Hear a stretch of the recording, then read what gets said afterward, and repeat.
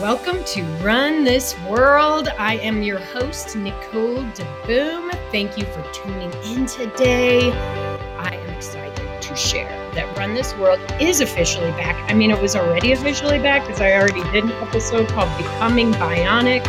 Today's episode is going to sort of be part 2, which you'll hear in a second. But we are back after a short hiatus. I can promise you that I'm going to continue to have amazing conversations with people who are inspiring and making change in this world.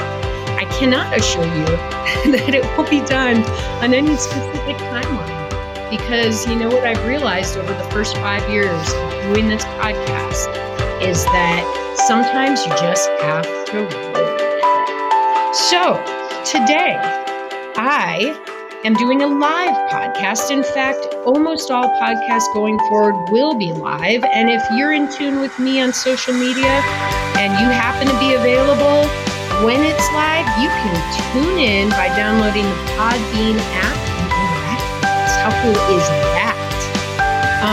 So today, I have the honor of interviewing a semi-pro OCR, which is obstacle course racer, and fellow Spondy warrior, Amber Johnston.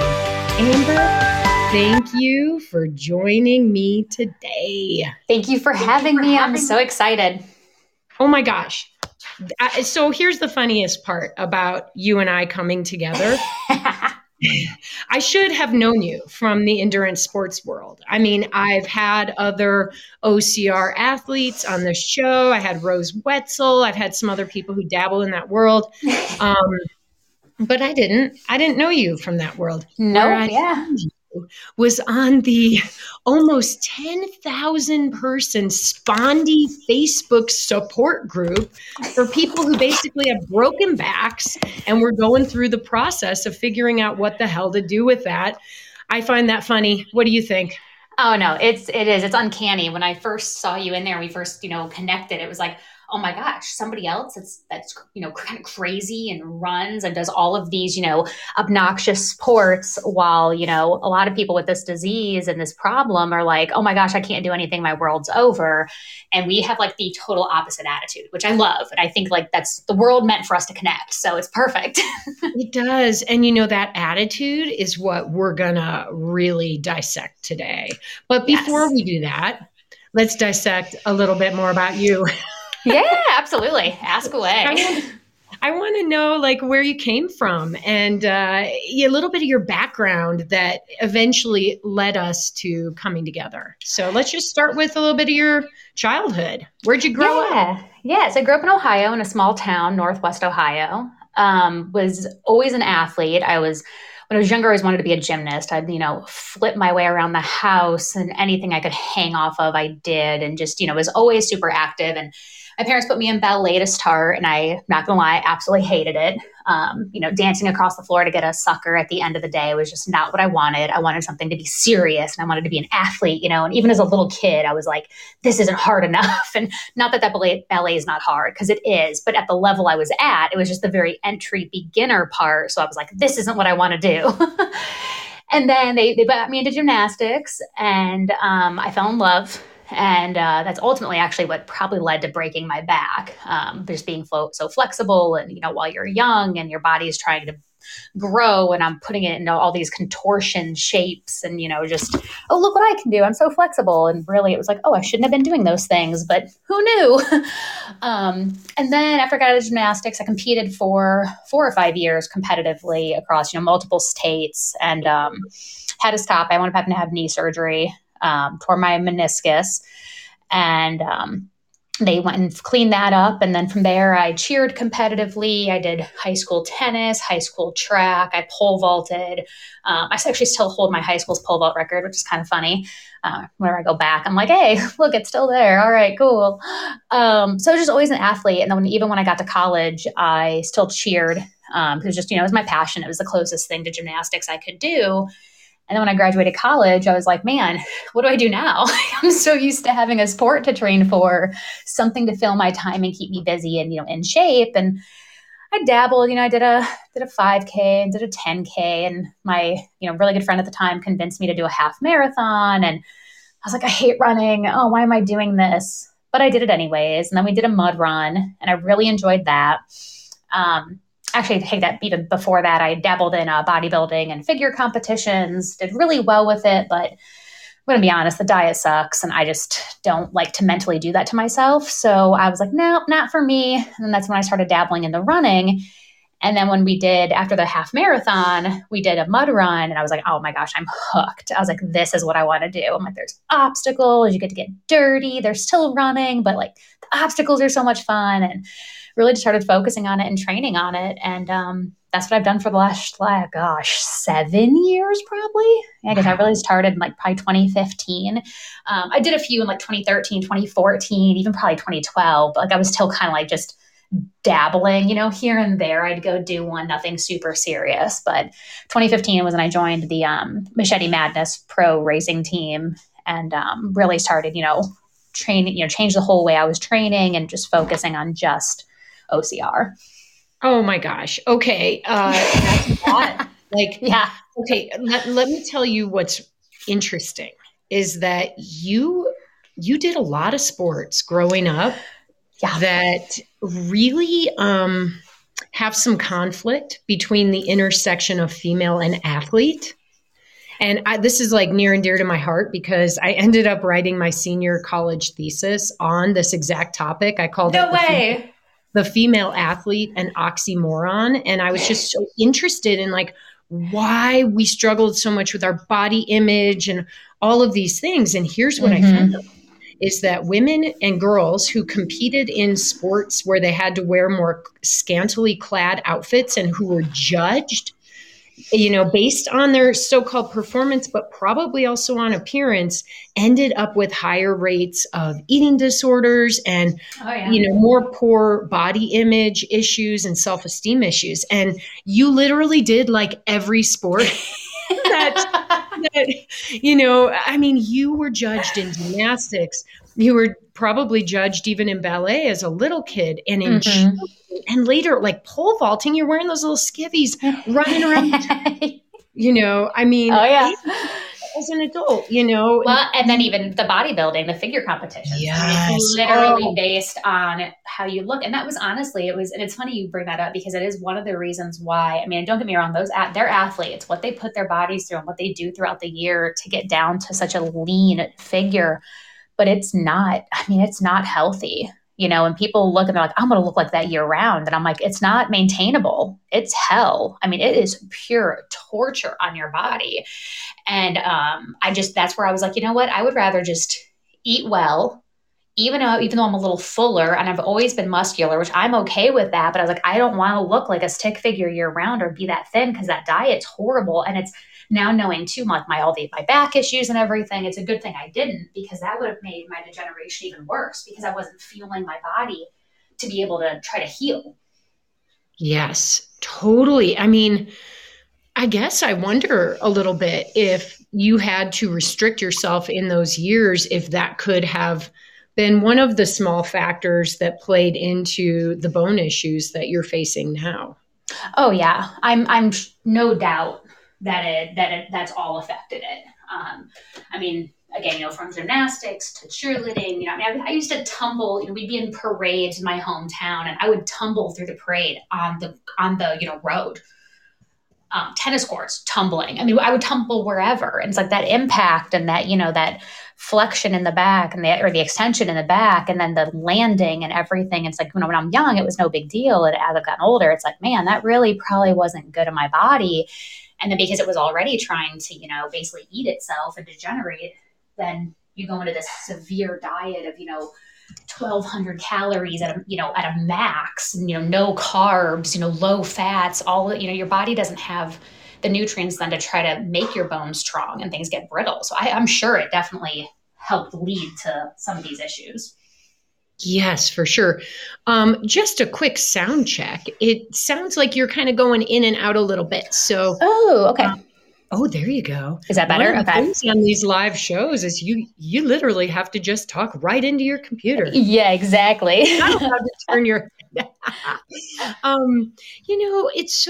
It's crazy because you talk about your athletic background, but there's something really big that happened to your body when you were 18 years old that I find interesting.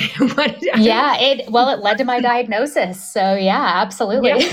Well, let's talk about what happened potentially on the day you turned 18. Yes, yes. So at 18, I found out that I was pregnant, which was pretty life changing considering, athletics is obviously a big part of my life. And I did have a scholarship for pole vault and cheerleading. And, I was ready to run off to New York and leave Ohio behind and, start this new life and everything, like all 18-year-olds think they're going to do. And surprise, just kidding, you're pregnant. Like, say what? Like, I mean, talk about a world flipped upside down. It was just, and at first, honestly, it was devastating.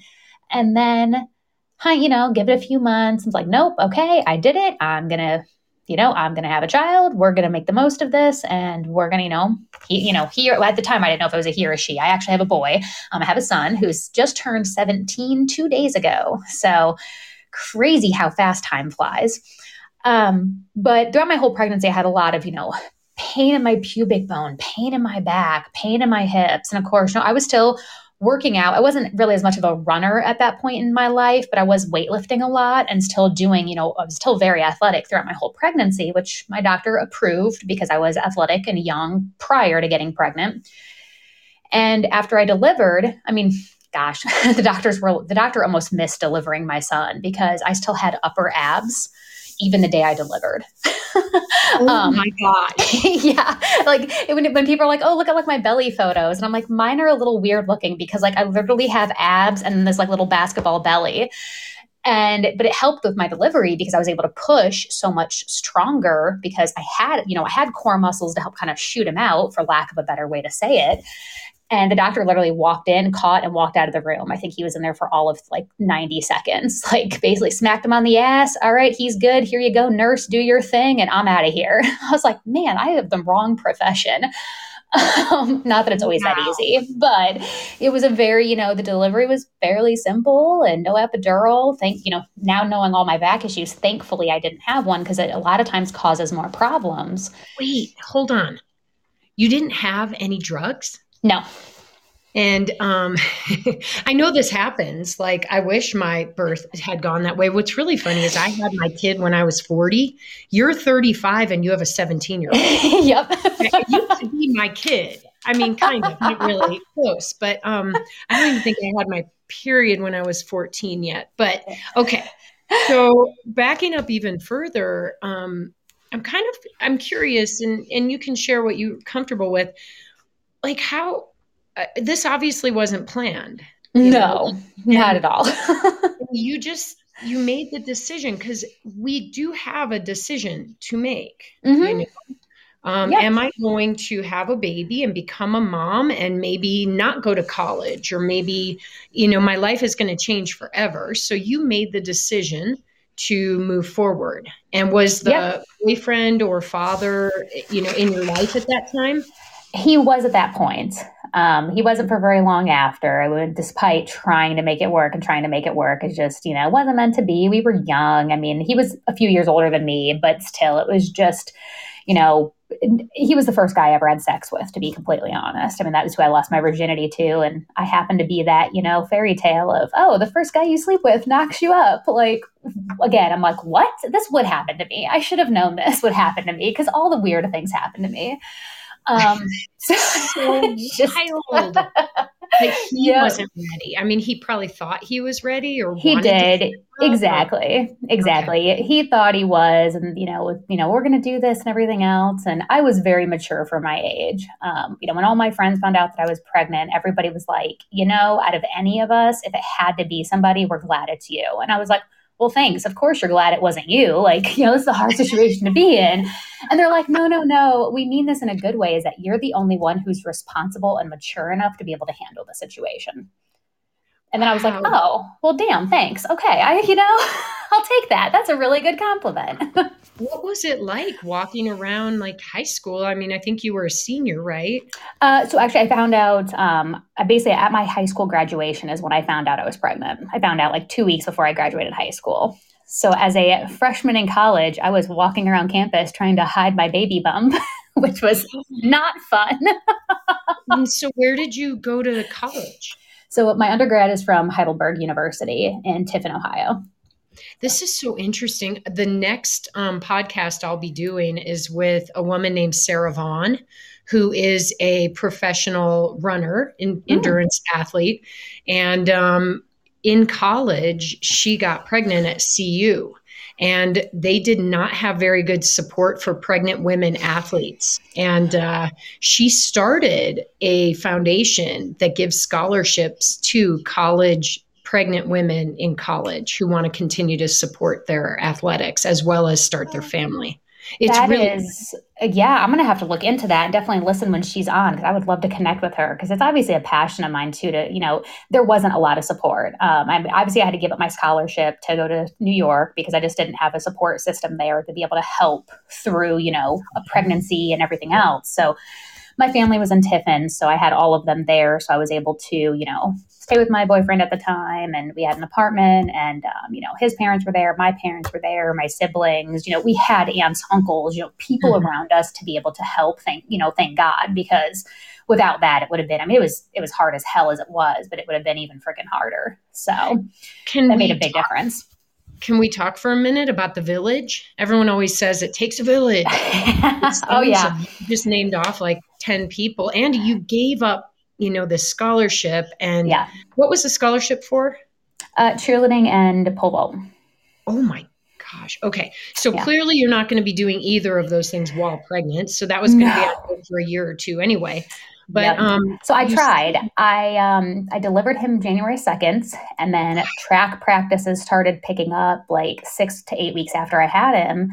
And the track coach is like, all right, if you want to come into practices, and because I told her, I was like, I'd love to still be on the track team here, because when she found out that I was staying locally, she was already trying to scout me, but it was a D3 school, so there was no scholarship opportunities. But when I was there, I was like, well, hey, if I'm going to be here, I might as well do it. And the pain from my hips and back and everything, I couldn't do it. I tried. It was too fast. My body wasn't healed. I wasn't ready. That was when when I delivered him, actually right after I delivered him is when they did my back x-rays and found out that my back was broken. And that was when I was diagnosed with the spondylolisthesis. Actually, at the time, I was only spondylosis. It wasn't near as bad as it is now. Yes. Oh my gosh. So you gave birth, this like kind of fast, crazy birth, right? Yeah. And with no drugs, and you're just like, bloop. And then you were like, oh, things are hurting in a weird way. Yeah. So when I left the hospital, the whole time at the hospital, I didn't get up and walk around. I wasn't really moving a whole lot. And the nurses and doctors, they asked me, they're like, you haven't been up a whole lot. Like, are you okay? And I was like, no, honestly, something feels wrong. I'm like, I feel like my hips are locked. And they're like, locked. I was like, I feel like my pubic bone won't move. Like my hips are not moving in the way they should. And they just kind of gaffed me off, oh, young mom, never given birth before, that whole whatever, like brush it under the rug. And I kept telling them listen, I just gave birth with no epidural, no pain meds. I can handle pain. Something is wrong. I know my body. And they sent me home anyways. And of course, it was in the middle of an ice storm in Ohio. So, everybody's focused on the baby and getting him inside, and rightfully so. So I was just kind of slowly making my way, shuffling across the ice. And I wasn't able to walk up the stairs because I couldn't move my feet far enough apart without being in excruciating, worse than delivery pain.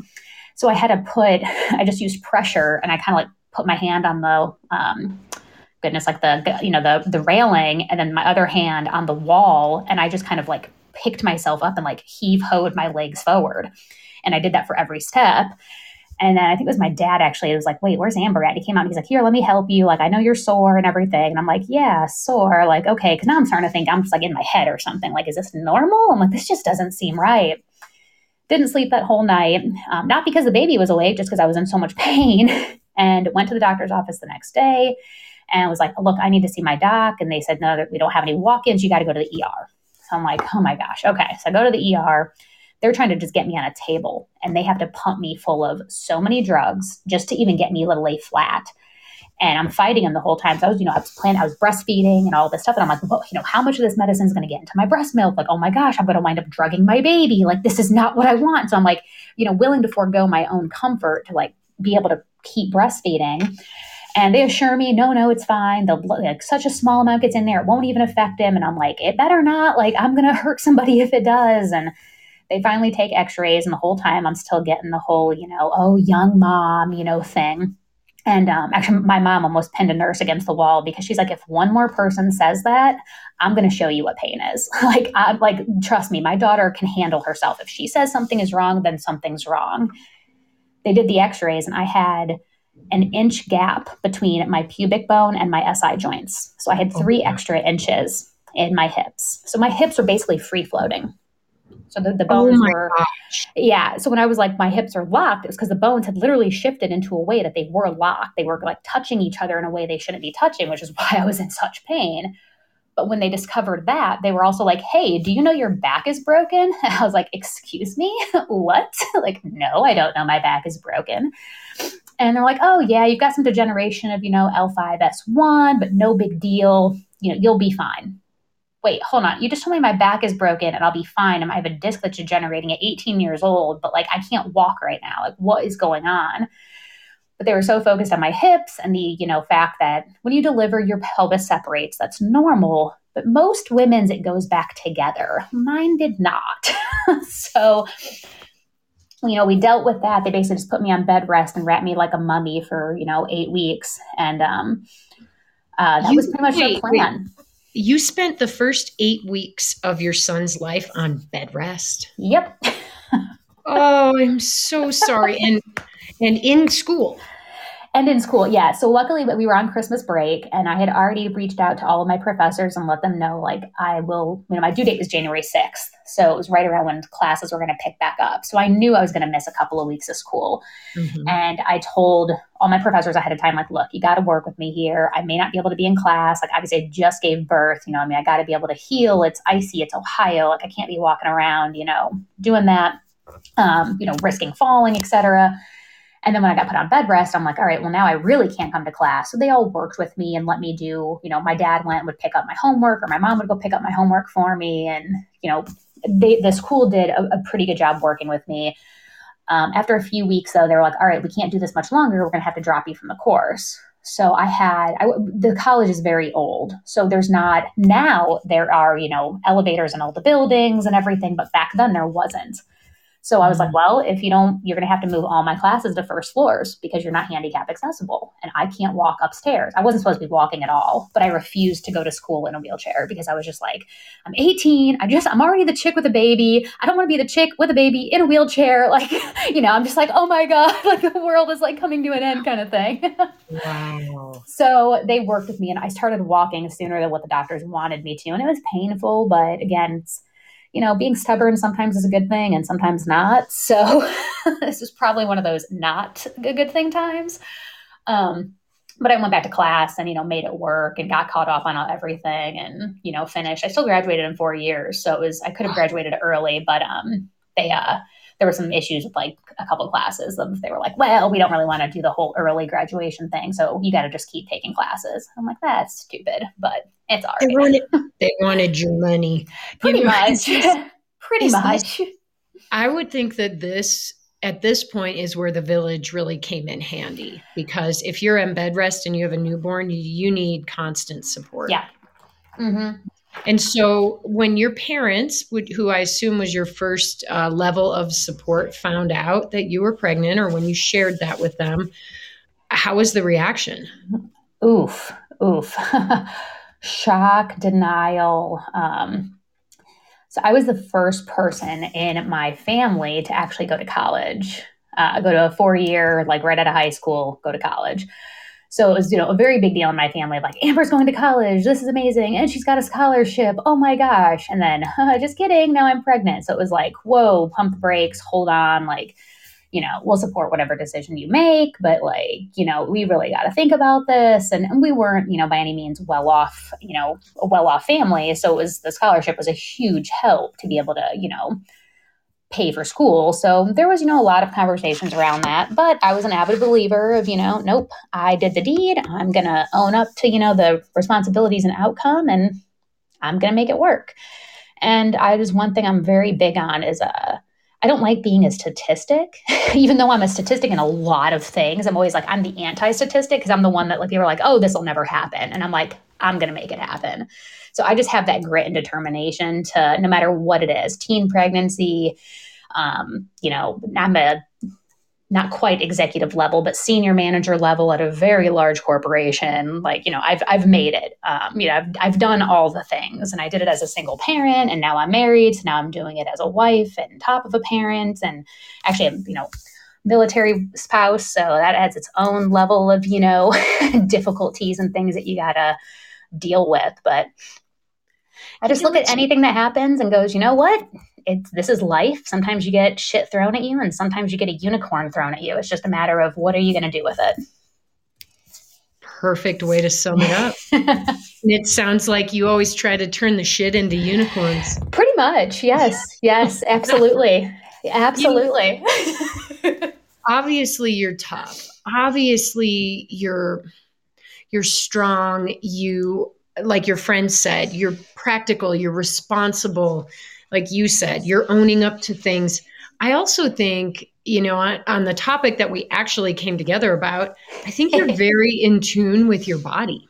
And, bodies and minds are incredibly connected, especially in endurance sports.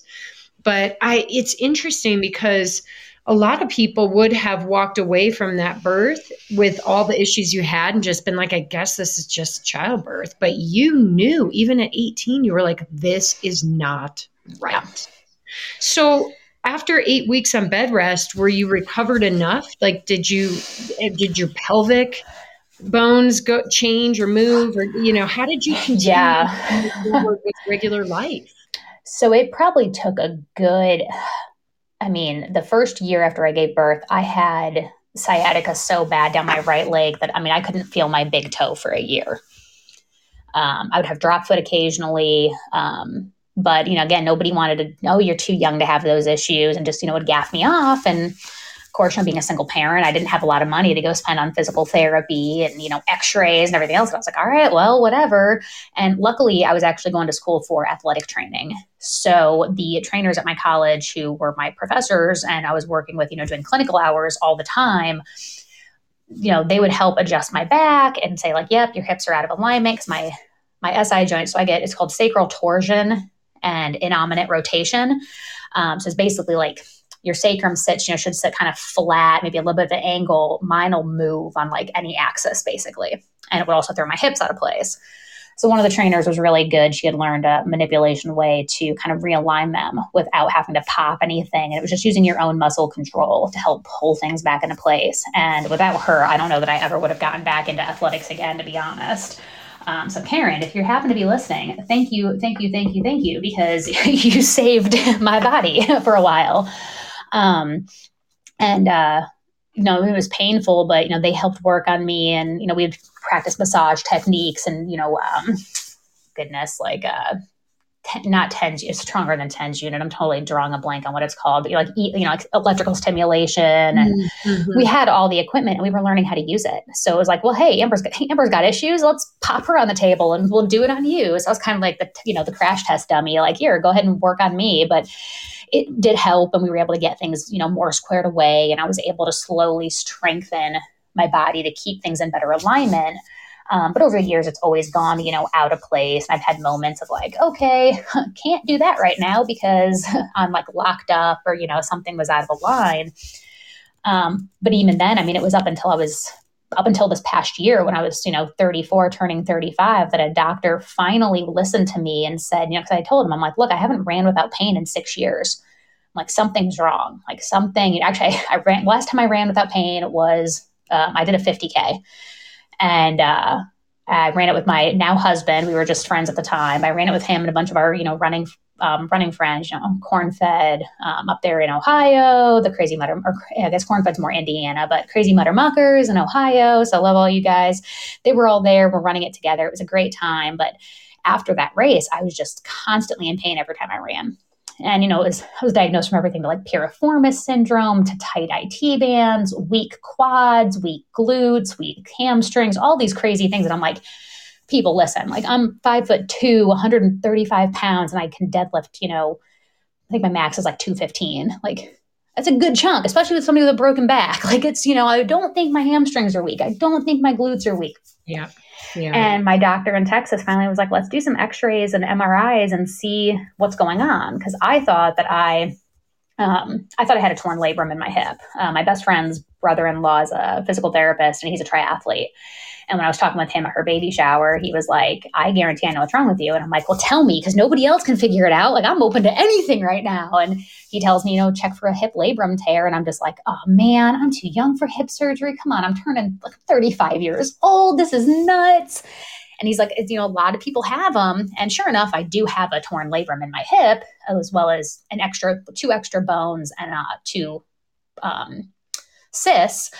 But the hip surgeon looked at me and was like, yeah, I'm not touching your hip until you get your back checked out. He's like, because your back's a disaster. And I'm like, I was hoping he wouldn't see those MRIs. I was like, they're pretty bad.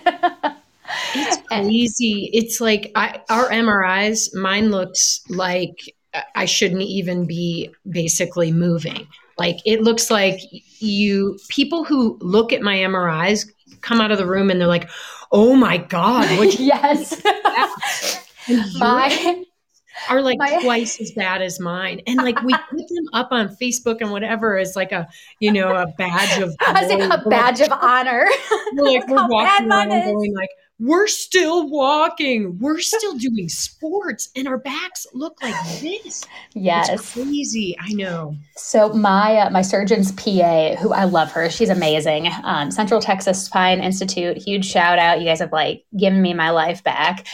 She walks in the very first day I'm there. My MRI is pulled up, on the computer screen, and she doesn't even like introduce herself. She just sees the image and goes, "Oh my God, that is terrible." And then she looks at me and goes, "I'm so sorry." And I'm laughing. I'm like, "You're good. It's fine. I know it's bad." I was like, "I can see that it's bad. Like, I know what I'm looking at." And she's like, "Oh my gosh, no, seriously, I can't believe I just responded like that. That's so bad." I'm like, "No, it's okay. Like, I would rather you be honest. Like, that was a real reaction because it is that bad." She's like, "How much pain are you in right now?" I'm like, "Standing here, none." And she just looks at me and she's like, "No, hold on. I'm getting the surgeon. I'm getting the doctor." I'm like, "Okay." And he comes in and his reaction's like, "Oh, that's pretty bad." I'm like, yeah, it is. And they're one of like the top 100 spine surgeons in the country. So, they're amazing group of people. And they do so many, he does like 2 to 3 spinal fusions a day. Like this is what he does. Mm-hmm. So I'm like, all right. He's like, all right. So pain level, we go through all the rigmarole and everything. I'm like, look, as long as I'm not running, I'm not in pain. But if I run, I can't walk for 3 days. He's like, "You're running?" I'm like, "Yes." And he's like, "What's wrong with you?" And I'm like, "A lot, but that's I need a psychologist for that." And he just starts laughing. And I'm like, you asked, I'm telling you. And, I have to laugh. We have to pause for a minute and talk about pain. So they make you do this stupid pain scale. They're like, "What's your pain?" And it's like 1 to 10. And like, I think, for people have different pain tolerances. So mm-hmm. I learned that if you don't say 7 or 8, then they don't take you seriously. But for me, I'm like, oh, it's a solid 3. Right. Like, definitely like a 3. And that's horrible for me. But the doctor's going to be like, oh, well, you can live with that. So it's really weird because I feel like instead of a pain scale, they should do a scale that's like, what percentage of your normal self are you? Yes. And, one of the big things that I found about surgery it's frustrating because you want to just be told it's time for you to have surgery. You must have it now. But what I found is that it's your decision to have your surgery. And 100%. You have to make that decision. And it's based on whatever factors you decide that, enough's enough. Right? Yeah. That's very fair. And that's one thing I'll give my surgeon was that when I walked in, I told him, look, I don't want a Band-Aid.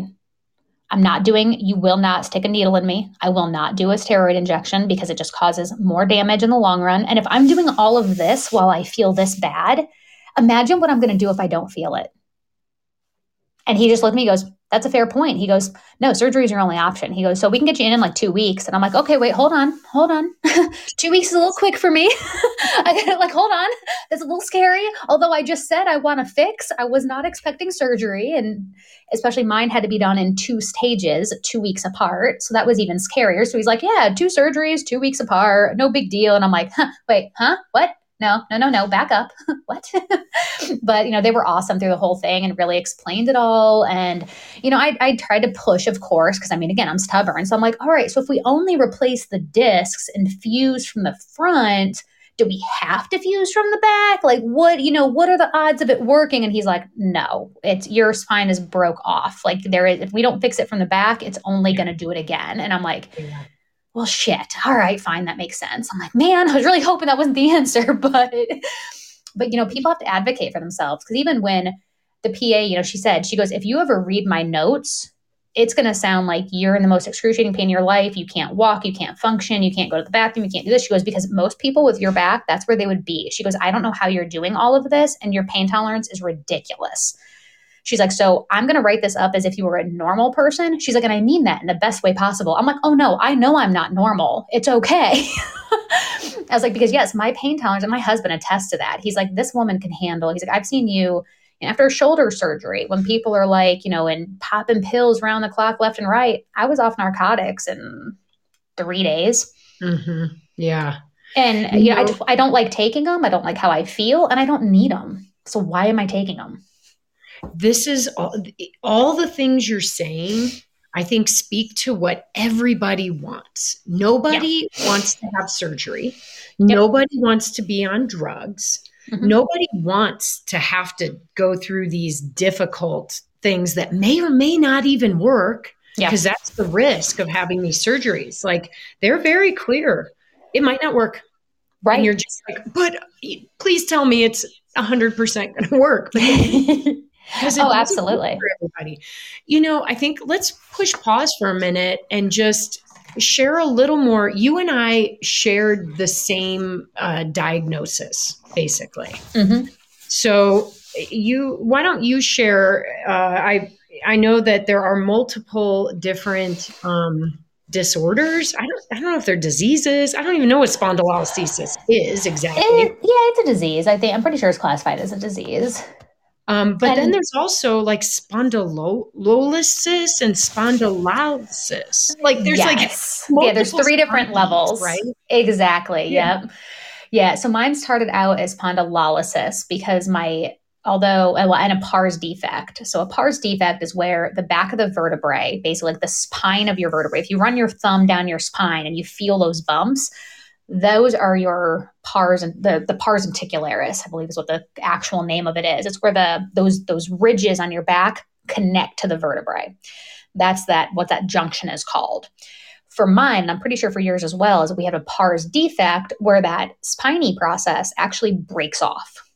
Well, that spiny process has a really important job to do, and that is to keep the vertebrae in line so that they don't shift forward or backward. Mine shifted forward to, my MRIs were all laying down. So laying down, I was a grade 2, I think 18 millimeter shift forward, which caused the disc underneath to bulge. I mean, it looks like it's just a blob, like it's just misshapen. It's just, you look at it, you're like, what is that supposed to be, a disc? Like I thought it was supposed to be like this nice, perfect little, like round rectangular thing. Mine looks like a blob. It's awful. Well, it did look like a blob. Now I don't have one. And then it caused the disc above it, because it went on for so long, for that disc to degenerate and herniate. So both of my discs had to be replaced. So they went in through my abdomen, through my stomach, and they took out all the disc material that was bad, put in titanium spacers. They took bone grafting from my hip to put in between the spacer to help promote bone growth. And then they went in 2 weeks later from my back, and they decompressed everything. So basically realigned my spine, and they were able to get mine completely realigned back, the way it should be. They cleaned up, they call it a laminectomy. They go in, they kind of clean up any bone fragments or bone that's like started to grow in places it shouldn't because of the back being so out of alignment. And then also some osteotomies as well, which is a very similar thing as well, where they're just basically cleaning up joint space. And then they took rods and screws and they fused from L4 to S1 in my back. So basically my entire like lower lumbar region. Yep. And I have a question. Yeah. Could you see, if someone was looking at your back before your surgery, could you see that it was screwed up? Oh yeah. It grossed my husband out. I'd be like, oh, come here. You guys can feel it. I'm like, run your thumb here. And you'd hit like a ledge. Like you could just you could see it and feel it. And everybody's like, okay, that's gross. Like, if I was wearing like, if I was, out on the beach, like we're scuba divers, like we spend a lot of time in, bathing suits and stuff. And, people would like, kind of like, man, you got this really like big bump on your back. And I'm like, yeah, that's my little guy. Amber, I had it too. So I remember seeing that. Yes. And people were like, oh, my bump twin, I have it too. But it's like embarrassing because it looks like a tail. Yeah. It does. Yeah. Shallow Hal with, oh my God. Yes. And at the very end, George Costanza was in it. I forget his real life name. And he was like, I have a tail, but his was like the very bottom of his coccyx, I think, or whatever. Yes. Somebody posted on my Instagram and they're like, dorsal fins are hot. And I was like, I don't know if I'm kidding, but I'm just going to own it. I have a freaking dorsal fin. But you know what's so amazing about these surgeries that we had? It's like you said, they're much more turnkey now. These surgeons, whether you have a neurosurgeon or an orthopedic spine specialist, they do these day in, day out. And the risk of having an issue or not improving in some way is pretty low. It is. And, my surgery went all sideways. And I'm going to share a little bit of that too with you, because the guy that I ended up going with is just absolutely brilliant. He served in Afghanistan. He's got a military background. I was like, oh, fantastic. He's got a work ethic, man. He's not going to fall asleep on the job. Right. And he's a neurosurgeon. And he said, you can choose this. The other thing that's brutal about anybody going into surgery, there are options. Your guy faced you with, hey, we're going to do a front and a back. But you could choose. Like, it really, at the end of the day, you could say, well, maybe we just do this or that, or you asked more questions to make sure. My surgeon said we can do this front. It's called the ALIF. Yep. And if you do that, I can get you straighter. And we're going to put a more secure cage in. But he's got this blood vessel.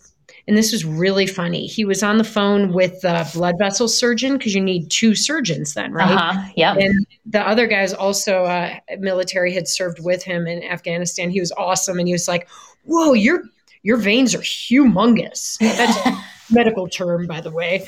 And I was like very proud, because I'm like, oh, that must mean I'm like a very fit person or something. Even if it doesn't, I thought that was cool. Right. But, that's hilarious. By nature of being so thorough, it became very clear to me that by going in the front, that I had a big important vein right in front of where he needed to work. And in order to move it, it would be a little riskier. Yeah. So here's what we come to. Okay, I could be straighter and more secure if we do this front surgery. But if we do the back surgery, you could get almost as straight, but it won't be as much. It won't be quite as secure, but there's really very little risk.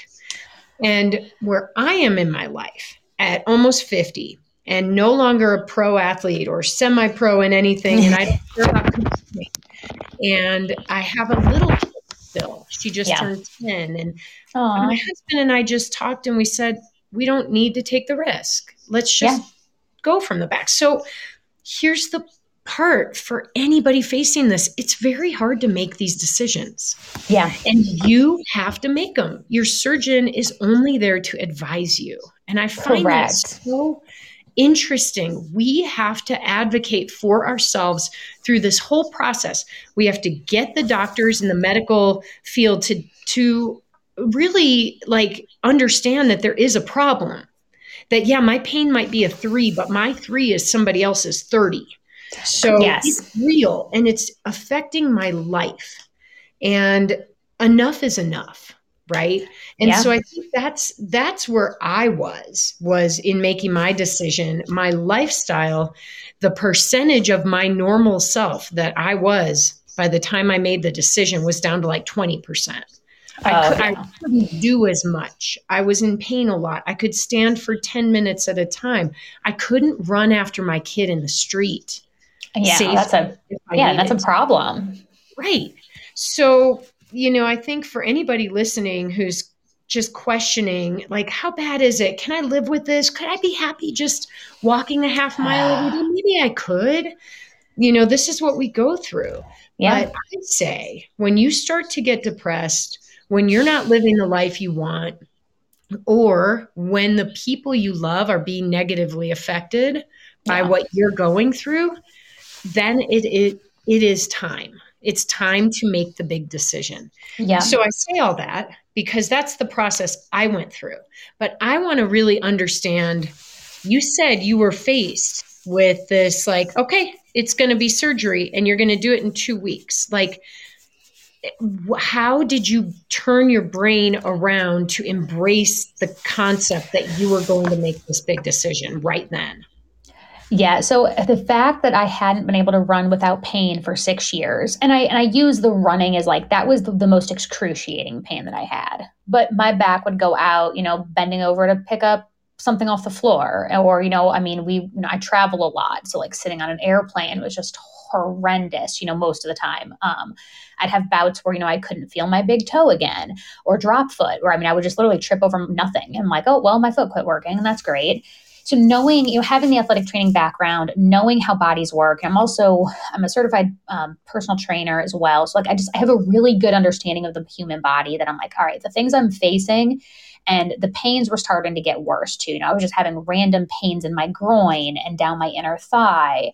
And it would I'd be sitting on the couch and all of a sudden I'd be like, arching like a cat up off the couch from a reclined position because I was like, oh my God, this is what is going on. Like, this is crazy. My family's looking at me like, what just happened? Like, you just like literally levitated off the couch. I don't understand. And I'm like, I can't explain it. I just got this really weird pain and it hurts. And then it would go away, but it would be, constant. It would do that all night. And, knowing how nerves work and that, the longer you go leaving pressure on nerves or, leaving nerves compromised, the less likely they are to wake up. And it had already been, I was diagnosed at 18.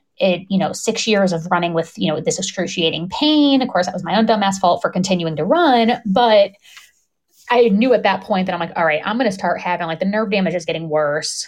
All of the pains and issues that I've been having was nerve pain, but it was presenting in a different way than my previous nerve pain. If I don't do this now, I may never be able to. Or I could screw myself up for the rest of my life if I wait longer. Because that's one thing that I've seen. I watched this Pondy pages a lot, the support group pages, which have been helpful to see. But this is just my opinion. But I did even talk to my doctor about it. Was that look, if I wait, he's like you could just stop running, and you'd probably last another 5 to 10 years without surgery. But that's one, you have to be willing to give up running. And which I always was like, I hate running. This would be great to not be able to run. And I'm like, when it comes to that choice, you're like, oh man, actually it's kind of scary. I don't like it, but I do like it. And then 2, it's what kind of damage are you going to cause over the next 5 to 10 years? Like, I could paralyze myself, or I could cause permanent damage where my drop foot never goes away, even once I'm fixed. So I just am under the mindset of rip the Band-Aid off. I'd rather do it. One, I'm not getting any younger. Not that 35 is old by any means, but you recover better the younger you are. It's just the way bodies work. And I'm only, everybody's only getting older every day, every minute, every second. So the longer I wait, the longer I push it off, the older I'm getting, the harder it's going to be to recover, and the more damage that's being done. It's also, I think I'm also hearing that you worked really hard to get through it and sort of fix it on your own. You were just. Yeah. I did all the things. I was always doing physical therapy at home, looking up stuff online. And, I did a lot because I always knew I had a bad back. I just didn't know how bad it was. So I was always doing stuff, at home. I was always, stretching and, massage. I mean, oh my gosh, my best massage therapist ever back up in Ohio in Columbus. I don't even know if he's in practice anymore, but oh my gosh, I could not have gotten through that season of racing without him. I was seeing him every 2 to 3 weeks. And I mean, I would leave with bruises. He would dig in so much, because we didn't know it was coming from my back. So we just thought it was tight muscles from training and everything. And I've done the massage and the cupping and the dry needling and the acupuncture. And I'd even tried OMT, which is osteomuscular manipulation therapy, I think, something like that. Basically, the fascia that runs from like the head to the tip of your toes, that covers all the muscles in your body. There's a fascia, like a whole sheath that covers everything under your skin. And it's more prevalent in athletes, but the muscles, because things get tight and whatnot, we don't always, roll like we should or stretch or whatnot. We are all guilty of that. The muscle starts to push through the fascia, and that can cause problems. And what this doctor did was he would go and he would feel and find spots where it felt like it was starting to do that. And he would basically push the muscle back through the fascia. Wholly painful. I mean, there'd be a few times when I broke out in a hot sweat. I'm like, oh my goodness. I'm like, that was like, but I felt so much better afterwards. I took my husband one time and he's like, oh, I'm done. I'm never doing this again. He's like, this was god awful. He's like, I don't know how you do this every week. And I'm like, because I have no choice. So I literally found every kind of therapy that you could do. And it would work temporarily. It worked for a little while, but I was at the point that, I knew, listen, if this bone hasn't healed itself in 20, I guess less than 18 years, 17 years, whatever it was, it ain't going to heal. So the only way to fix it is to fuse it. And, I think when we finally reach the point where we realize that we can't fix our bodies, now it is time to let someone fix us. It's there's both relief and there's a little almost like shame in this whole, like, you'll talk to people and they'll say, oh my God, you have to try everything you can before you decide to have surgery. I know a guy in Mexico who does X, Y, or Z. And you're just like, I know that the end of the road for my thing is surgical. I know that bones don't grow back. I know that bones won't move back into place without being, surgically helped. And I think there's a little bit of shame through this process in a lot of places, I mean, even in our whole conversation, there's this young pregnancy, there's this, decision to have surgery when you're in your athletic prime, because believe me, at 35 to 40, when this thing is finally healed and you get the go ahead, you're going to be rocking. There's shame in taking the drugs. I mean, you said it, you're like, I don't want to take drugs. I was off drugs in 3 days. Like, there's shame in that too. But at the same time, part of doing this and talking about it is to get rid of some of that stigma that goes along with it. Like, when something's wrong, there are people who go in and try to have surgery for everything. That's the flip side. But exactly. Most people I know want to avoid getting their bodies cut open. Oh my gosh. I mean, at all costs. Exactly. I mean, it's, when I've had, my shoulder reconstructed as well a couple of years ago. And for that surgery, it was kind of the same thing of like, I'm doing everything I can. It's strong enough. Yeah, it dislocates, but it always goes back. It's fine. And it wasn't until I couldn't get a glass from the table to my mouth without my arm just dropping that I was like, oh, this is not good. I need help. Yeah, exactly. But it was at that point, I was like, well, I've exhausted everything. I've done everything I can. Somebody's going to have to go in there and stitch it back together. And thankfully they did a phenomenal job and it's better than ever. But yeah, I'm just like, it's never fun. And at that point too, I was in Alaska, so I was already depressed, hating life. Cause Alaska's a tough place to live. It's not easy. Depressed at times. Right, exactly. And now I'm, having to give up my athletic career and not be able to race because I've got, it's a year process to recover. And then, that's to be like released from PT, which I was released at like 7.5, 8 months. I was so excited. I released early. I was like, they're like, oh, it's like a year process. Be prepared. And I'm like, hold my beer. I got this. It's going to be sooner. And it is, but it's even, with that too, it's the same thing. It's like, oh, well, everybody is all, your shoulder's never going to be the same again. And I'm like, I hope so, because it wasn't right to begin with. Like, I don't want it to go back to the way it was. I want it to be better. And even with the back, I tell people, and they're like, aren't you going to lose flexibility, or aren't you going to lose this? And I'm like, yeah, but I had too much of that.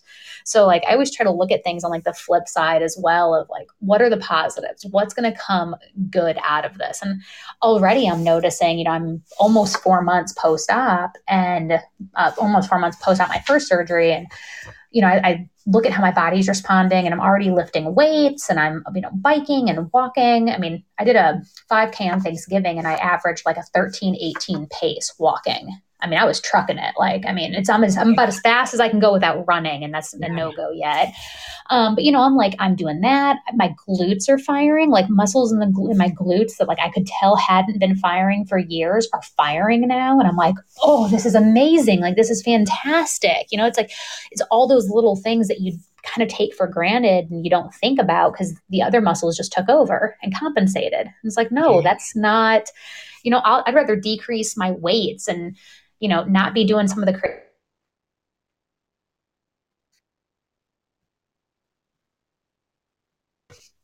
too many people. It's like, oh, well, I've got this issue, can't work out anymore, can't do anything. I can't. I can't. And I'm like, no. We need to change the mindset. What can you do?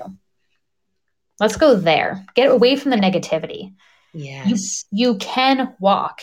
You can. I mean, Tiger Woods. I don't know how many people don't know. Tiger Woods has had multiple fusions in his back. I didn't actually. But yeah, and he keeps coming back. And he keeps coming back. Yeah, he has significant back problems, and he's had discs replaced, and I think he's had the lower part fused, and he still golfs. That's a lot of twisting. Now, granted, I tell everybody, yeah, we don't have Tiger Woods' money. We don't have the band of, physical therapists and at-home masseuse and God knows what else he has that, can keep him in that kind of professional level shape. But there's still a lot that we can do. And you know what? It may not be running. It may, everybody's got their own thing that it is that they want to get back.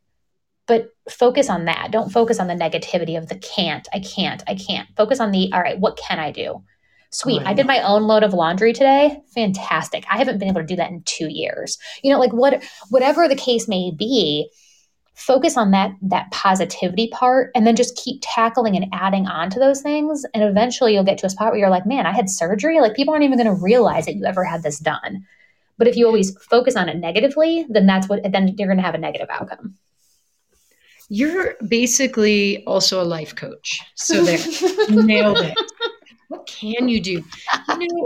I feel too like it might be helpful for people who are getting ready to make these decisions for us to riff a little bit on some advice for before surgery and after surgery. Yeah. So let's talk about, maybe we can have a little discussion about how can people prep beforehand? Yeah, that's a good call. So although my doctor offered to do the surgery in 2 weeks, I waited about 3 or 4 months before I had my surgery. We live in Texas, weather, in the summertime, it's hot. Everybody's at the pool. We had a vacation planned, and I'm like, I'm not missing any of this. So I made the decision, kind of for my mental sanity of, look, I'm not going to want to be outside walking every day in 110, 115 degree heat. That's just not smart. So let's push surgery until September when it's, starting to cool down. It was still pretty hot, but, it was cooler than like August.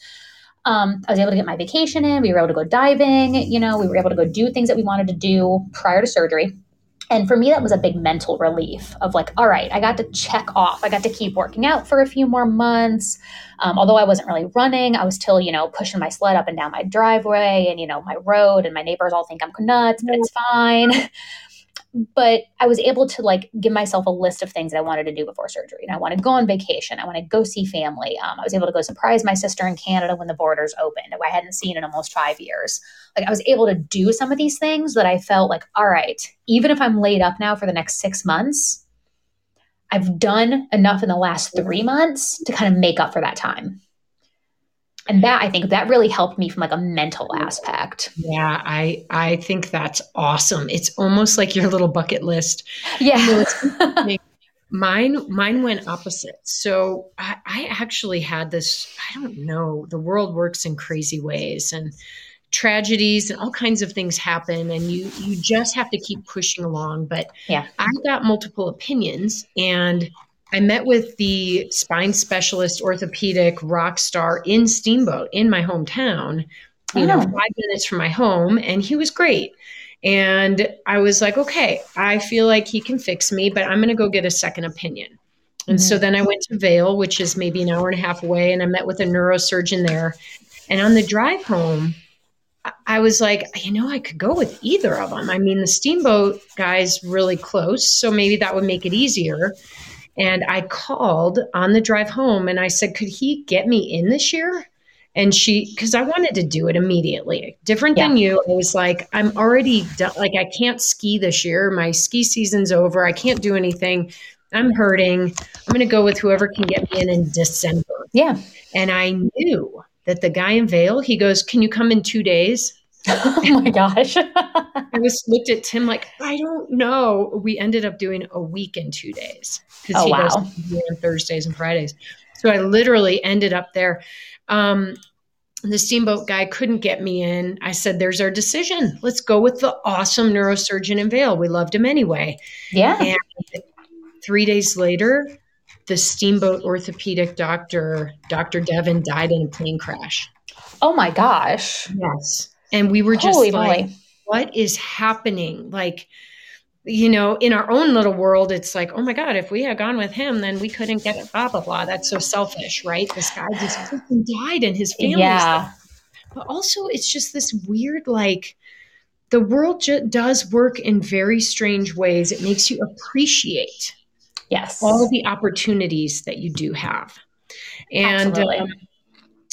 I will say, aside from that story, one of the pieces of advice I do have for people going into surgery is to be in the best shape that you can be in. Sometimes Yes. you don't have time to get in shape or you're very limited, but a surgery like ours, I was doing minimum of 50 push-ups a day and tons of planks and Pilates. Mm-hmm. There wasn't a whole lot else I could personally still do, but Yeah. my doctor recently, 2 weeks in, cleared me to start doing 10-second planks. I was like, I can hold my plank for a minute already. Like, Exactly. Yeah. You're I like, don't have to that's do 10 seconds. Should I just be doing 10 seconds? But like, I think if you can do whatever you can to be as fit as you can, because agreed. your recovery is going to be that much better. 100. I mean, 1,000%. I can't even say 100. 1,000%. Yes. I mean, when I went into my doctor for my pre-op, it was my 1 week post-op and then my 1 week pre-op appointment because the way my surgery's laid out. And he's like, okay, so how have you been walking? And I'm like, okay, I've got a log. I've already done like 20 something miles. And he's like, I'm sorry, wait, did you say 23 miles? I'm like, yeah. And they're like, you're tracking miles. Is that too much? You told me you told me to walk as much, just walk, walk, walk. And I am doing that, I'm like, so is it? And they're like, no, most people are going to like the end of their driveway and back. We've never had a patient come in that had a log of their miles. And I'm like, oh, well, that's because you've never had me as a patient before. Oh my God, that is so funny. But he did. I mean, when I was just in there for my 3 month checkup and he was like, you are crushing it. He's like, I mean, he's like, can you just be like the poster child for my practice? He's like, everybody needs to do whatever you're doing. And I'm like, well, honestly, it's just a matter of, this is just who I am, number one. But two, I mean, I want to be able to, keep up with my 17-year-old. And I want to be able to do things and go out. He's a rock climber. He got into rock climbing because of me. And, my husband and I met in an OCR. So like, those are important, like aspects of our life as a family that I want to be able to do, and if I'm always just laid up in pain, I can't do that. And he was like, that's a good way to look at it. That's a good driving factor. I mean, sure, it's one thing to look good naked, but I mean, it's another thing of like functionality too. It's not just, about that, it's all of those factors and assets and, aspects of life too. I mean, even, my day-to-day job, people are always like, you're always like on the go and you always have so much energy in this. And I'm like, well, I know part of it's working out. One, that's my therapy. That's my like, okay, I'm in a bad mood. I'm going to work out. I'm going to be in a better mood. I'm in a good mood. I work out. I'm in an even better mood. Like it's just, you can't go wrong with it. Even if it's a bad workout, it's still a workout and I'm still in a better mood.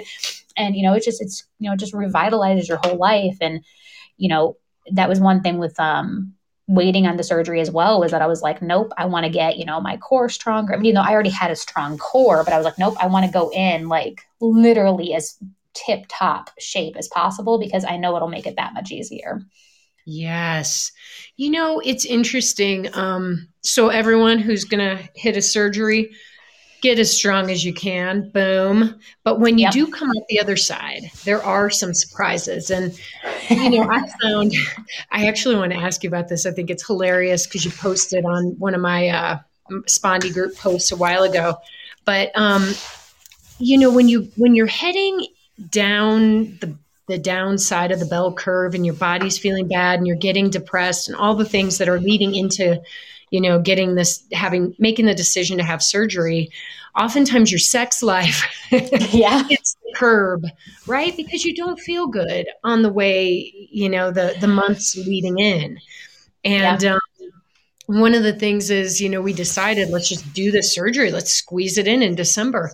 Well, I had my 25th anniversary, like 11 days after surgery. And I was whining about how I'm not going to have like sexy time with Tim and all this. And you posted something like, hey, you never know. We squeezed one in 2 weeks after I'm assuming your first surgery, but I think it was like 7 to 10 days after my first surgery. Like the first surgery, which was an ALIF, from the front, I felt great. Like I was like, no pain. This is no big deal. I like looked at my husband one night and I'm like, all right, we're going to figure this out. Like get the pillows, like whatever. Like we're going to, take it easy, no swinging from the rafters or anything. Sorry if my family dials in and listens to this, but hey, I'm open, whatever. So we just took it easy and we were like, that worked. Sweet, cool. After surgery too was a different story. It did take a little bit longer because I had much more significant pain and, problems with them cutting through the back muscles.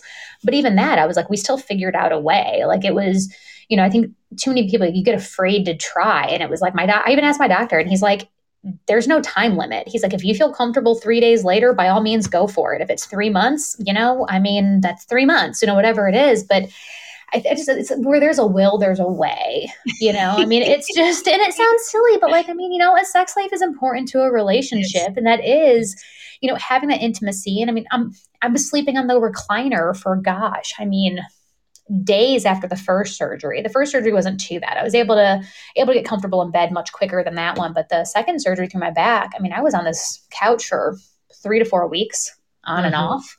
Yeah. So it's, you don't even have that intimacy of just sleeping next to your partner, because you're sleeping in a separate room. And being a military spouse, my husband has gone a lot, and COVID for actually has been good with us for that because he's been home a lot more. But, it's like we're already gone apart from each other enough. And now we're sleeping in separate bedrooms or sleeping, I'm in the living room and you're in bed. And he's such a dear. He actually slept on the couch the first week after both surgeries until I kicked him into bed. I was like, that is not comfortable for you. There's no way that this, like, I know you're not sleeping well because I'm waking up, trying to move around. And he was so, he didn't want me to try to get up in the middle of the night and get something and, have issues or anything. And I was like, I love you for that. And I adore that, but you need sleep because I'm going to need you tomorrow when I'm tired.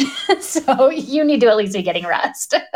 Well, and I think, that's a really good point because one of the things you need to get ready when you go into surgery is your team, your recovery team. And usually it's your significant other. And there are people who do this alone, who live alone, and they've got to just figure it out. I will say, well, first of all, the sex thing is funny because we're not allowed to bend, lift, or twist. Right? For like months. And so you're like, well, I'm motionless, but it's going to work. Because, we do need to get those endorphins going in lots of different ways. So I think it helps too, right? Like those good, like you said, the endorphins that get released, during intimacy and things like that. That is going to promote healing as well. And they've done studies that the endorphins that are released from intimacy as well are also major painkillers. Mm-hmm. It releases, like whatever they do, like their pain blockers. So it also helps with that aspect. So not only do you get to feel good, hopefully, I mean, right, but like now you're getting all these other added benefits too. So it's like, honey, let's figure this out. We're going to make this happen. You know, I will also say there's other things that are unexpected. Like friends of mine decided they would do a meal train for me. You know that meal train thing? Yep. Oh, And I yeah. was like, oh God, no way. That's weird. Like, I'm not going to text my friends and be like, hey, can you bring me food?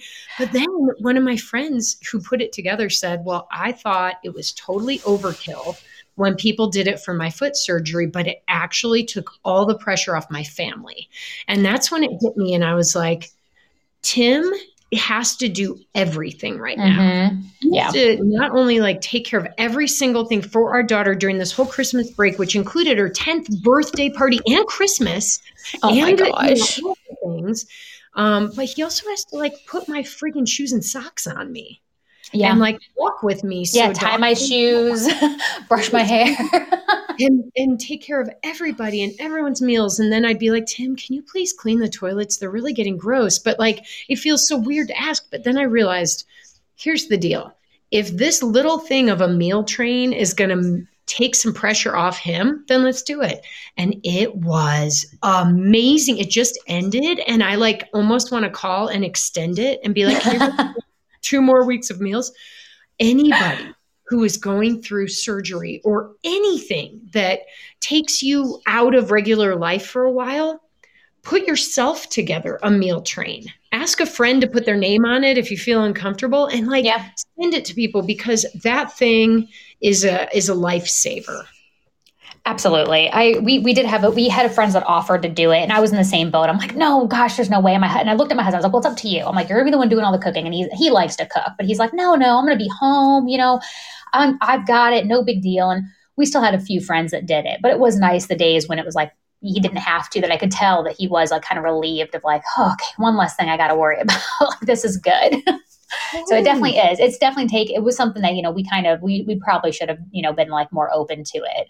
But you live and you learn. Now I know that if God forbid something like this happens again, and I'll be more like, okay, yeah, let's go ahead with that. Yeah, exactly. Don't be afraid to accept help. Yeah. We've been on for a while, but I have a couple other topics I want to hit. Do you have a hard Sure. stop here? I got about 10 more minutes. Perfect. All right. Well, I'm going to hit the big one then. Perfect. So completely unexpected that I would have issues with this. Being an athlete my whole life, I've been a very regular pooper. Let's talk a little bit about, oh, wait, here, let me put a sound effect. Yes.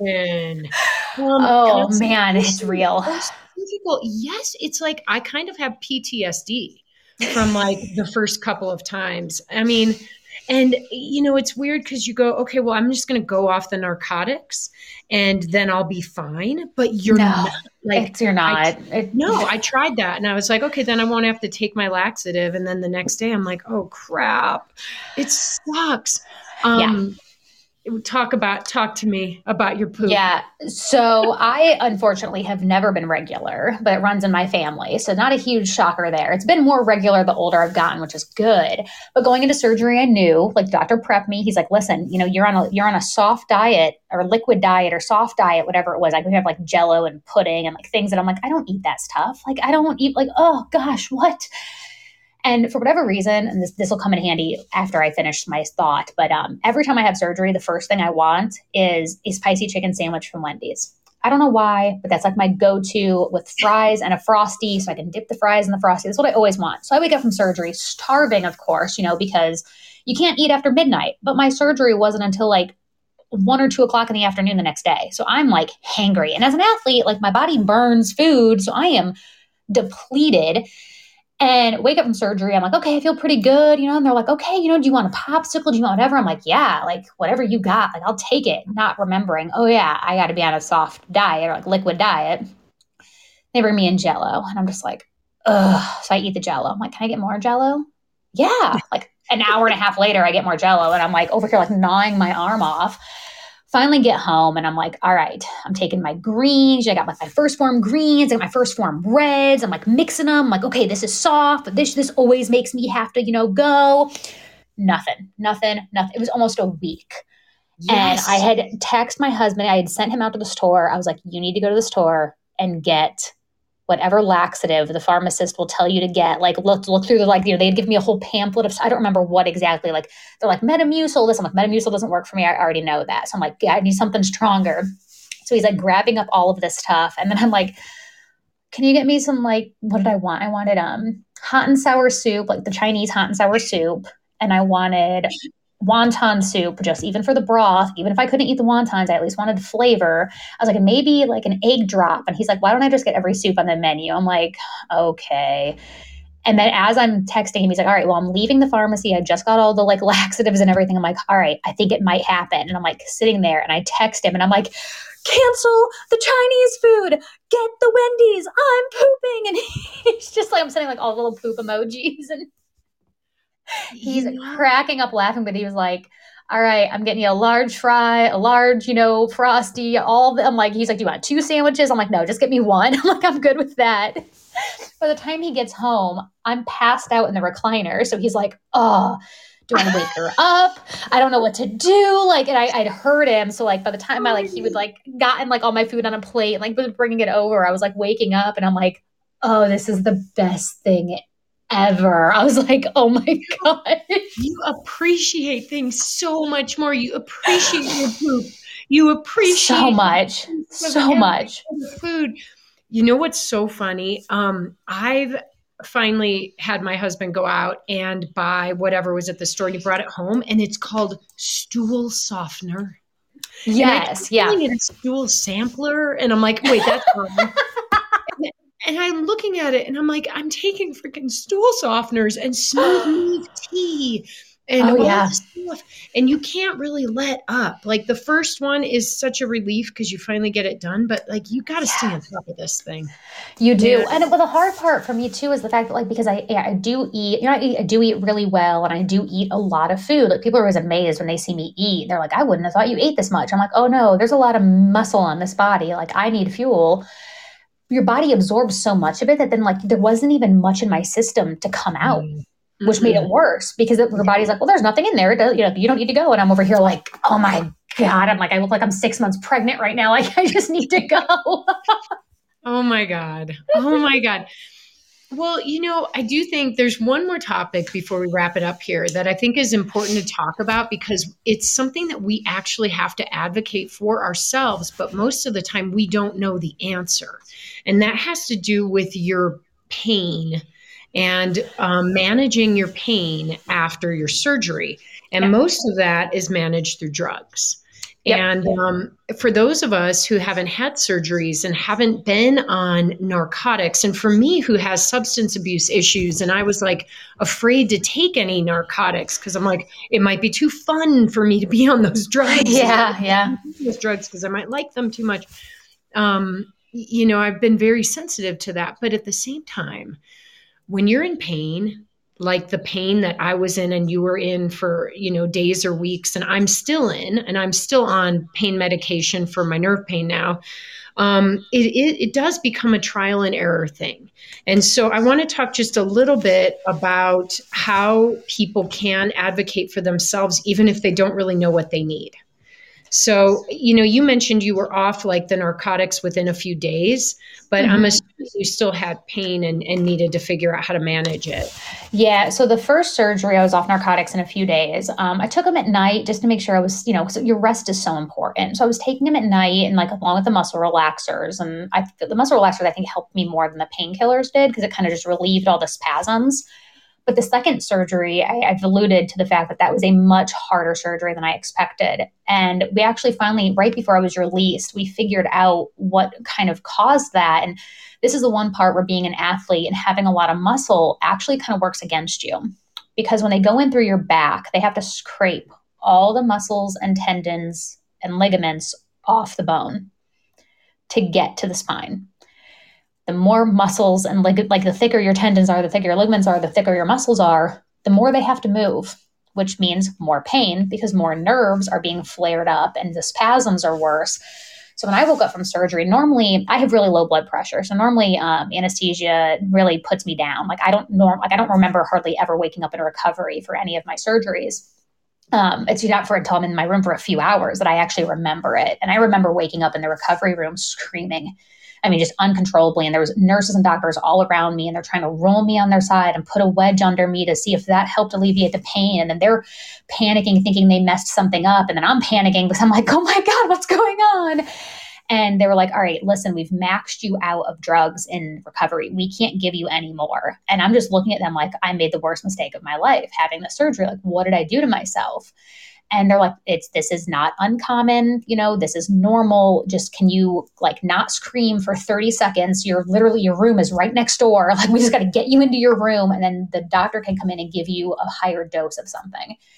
And I'm like, okay. Like, again, this is coming from the person who doesn't like taking stuff. I don't like how I feel on them, but I was like, I need it. And the doctor, when she walked in, she's like, oh my God, it is you. She was the same doctor I had the 2 weeks prior for my other surgeries. They were at the same hospital. And thankfully, she's like, man, you didn't take anything last time. She's like, you must be in a lot of pain. No, like we're going to make sure, we get you taken care of. And she pumped me full of, actually, they gave me a Dilaudid, which I was kind of fearful of because I always heard like really negative things. And, substance, it is like one of the ones that people get hooked on and stuff. And I was like, oh my God. But I was like, I don't care at this point. I'm in so much pain. And even when they were getting ready to release me, because I only stayed one overnight, they asked me, they're like, do you feel like you're ready to go home? And I said, honestly, no, my pain's not under control yet. And they were like, well, you didn't take as much like that much overnight and everything else. I'm like, well, I've requested it. It just took a while to get. And they were like talking to the doctor, trying to get other things. So like, I was still in a lot of pain. It's just my pain level is different. And I did tell the doctors, I was like, look, I need something stronger than what I have to go home with. And they did. They listened really well. And, I just explained to them like how my pain tolerance was. And I think just really communication is key. And, again, I've got friends that, who a few times where I'm like, you might be taking things a little bit too much. Or like, do you really need that much? Like maybe we should start extending the time frames and things. So, I've seen, all avenues of, some people abusing it, some people not. But it's important to remember that you have to communicate, and you have to communicate it clearly. You can't just be like, well, this drug sucks. It doesn't work for me. I want something else. Like, no, listen, doc, I take this and my pain is still at an 8. Even 3 hours later. Like you have to be very specific and give them really good detailed information, because otherwise, unfortunately, not only are we in a pandemic, but we're also in an opioid pandemic as well. And people forget that there are a lot of people out there that are fishing for drugs and things like that. And it's not to pick on just you. It's doctors as a whole and pharmacists as a whole have to be careful of what they prescribe and how frequently, because it's so much more highly monitored now than it ever has been because of the problems that we're seeing with people over, abusing it. Yes, you are so right. And so, part of it too is when you have people like you and I who really know our bodies, we know when something's not working for us. Mm-hmm. And those of you who are listening, I want to tell you that if something doesn't feel right, it's not right. And there is always an alternative. I kind of got kicked out of the hospital. I was incredibly nauseous. I threw up all over myself in the car on the way home, 1.5-hour drive, sitting ramrod straight. I got home. I was like, this is like putting me to sleep for like an hour, but I still hurt. Yeah. So you can change your meds, you can get more comfortable, and you do not have to get addicted, because if you're very in tune with your body, you will know when it's time to decrease them. But I want to make a point to say that it's in your court to do that. No doctor is going to tell you exactly when to do it. Correct. So I think that's challenging for people too. It is. It is very, but again, you have to be your own advocate and really just speak up. Like, listen, this isn't working. And, and keep track. If you've taken something in the past that did work, write it down, try to remember it, have them look through your chart. That information should be somewhere. And, yes. Give them a specific example of like, listen, when I had this, or when my back locked up this time, I used X drug and it really worked better than this. If you can be specific like that and tell them an example, they're going to listen. But if you're just yes. like, oh, I just need more drugs, and they're going to be like, but do you really? And it's not personal. It's the world we live in, unfortunately. All right, sister. It is time. We have Yes. this one out of the park. I want to wrap with my final question that I ask every guest who comes on my podcast. Yeah. If you can leave our listeners with one final piece of advice, one little nugget to help them run their worlds in a bigger and better way, what would it be? Focus on what you can do. Don't focus on what you can't do, because at the end of the day, you can do anything that you put your mind to. Well said, my friend. All right, here is to recovering like rock stars and getting back to whatever it was that we wanted to do. We are living our best lives. Thanks for joining me today, Amber. Thank you for having me. It was good talking to you, Nicole.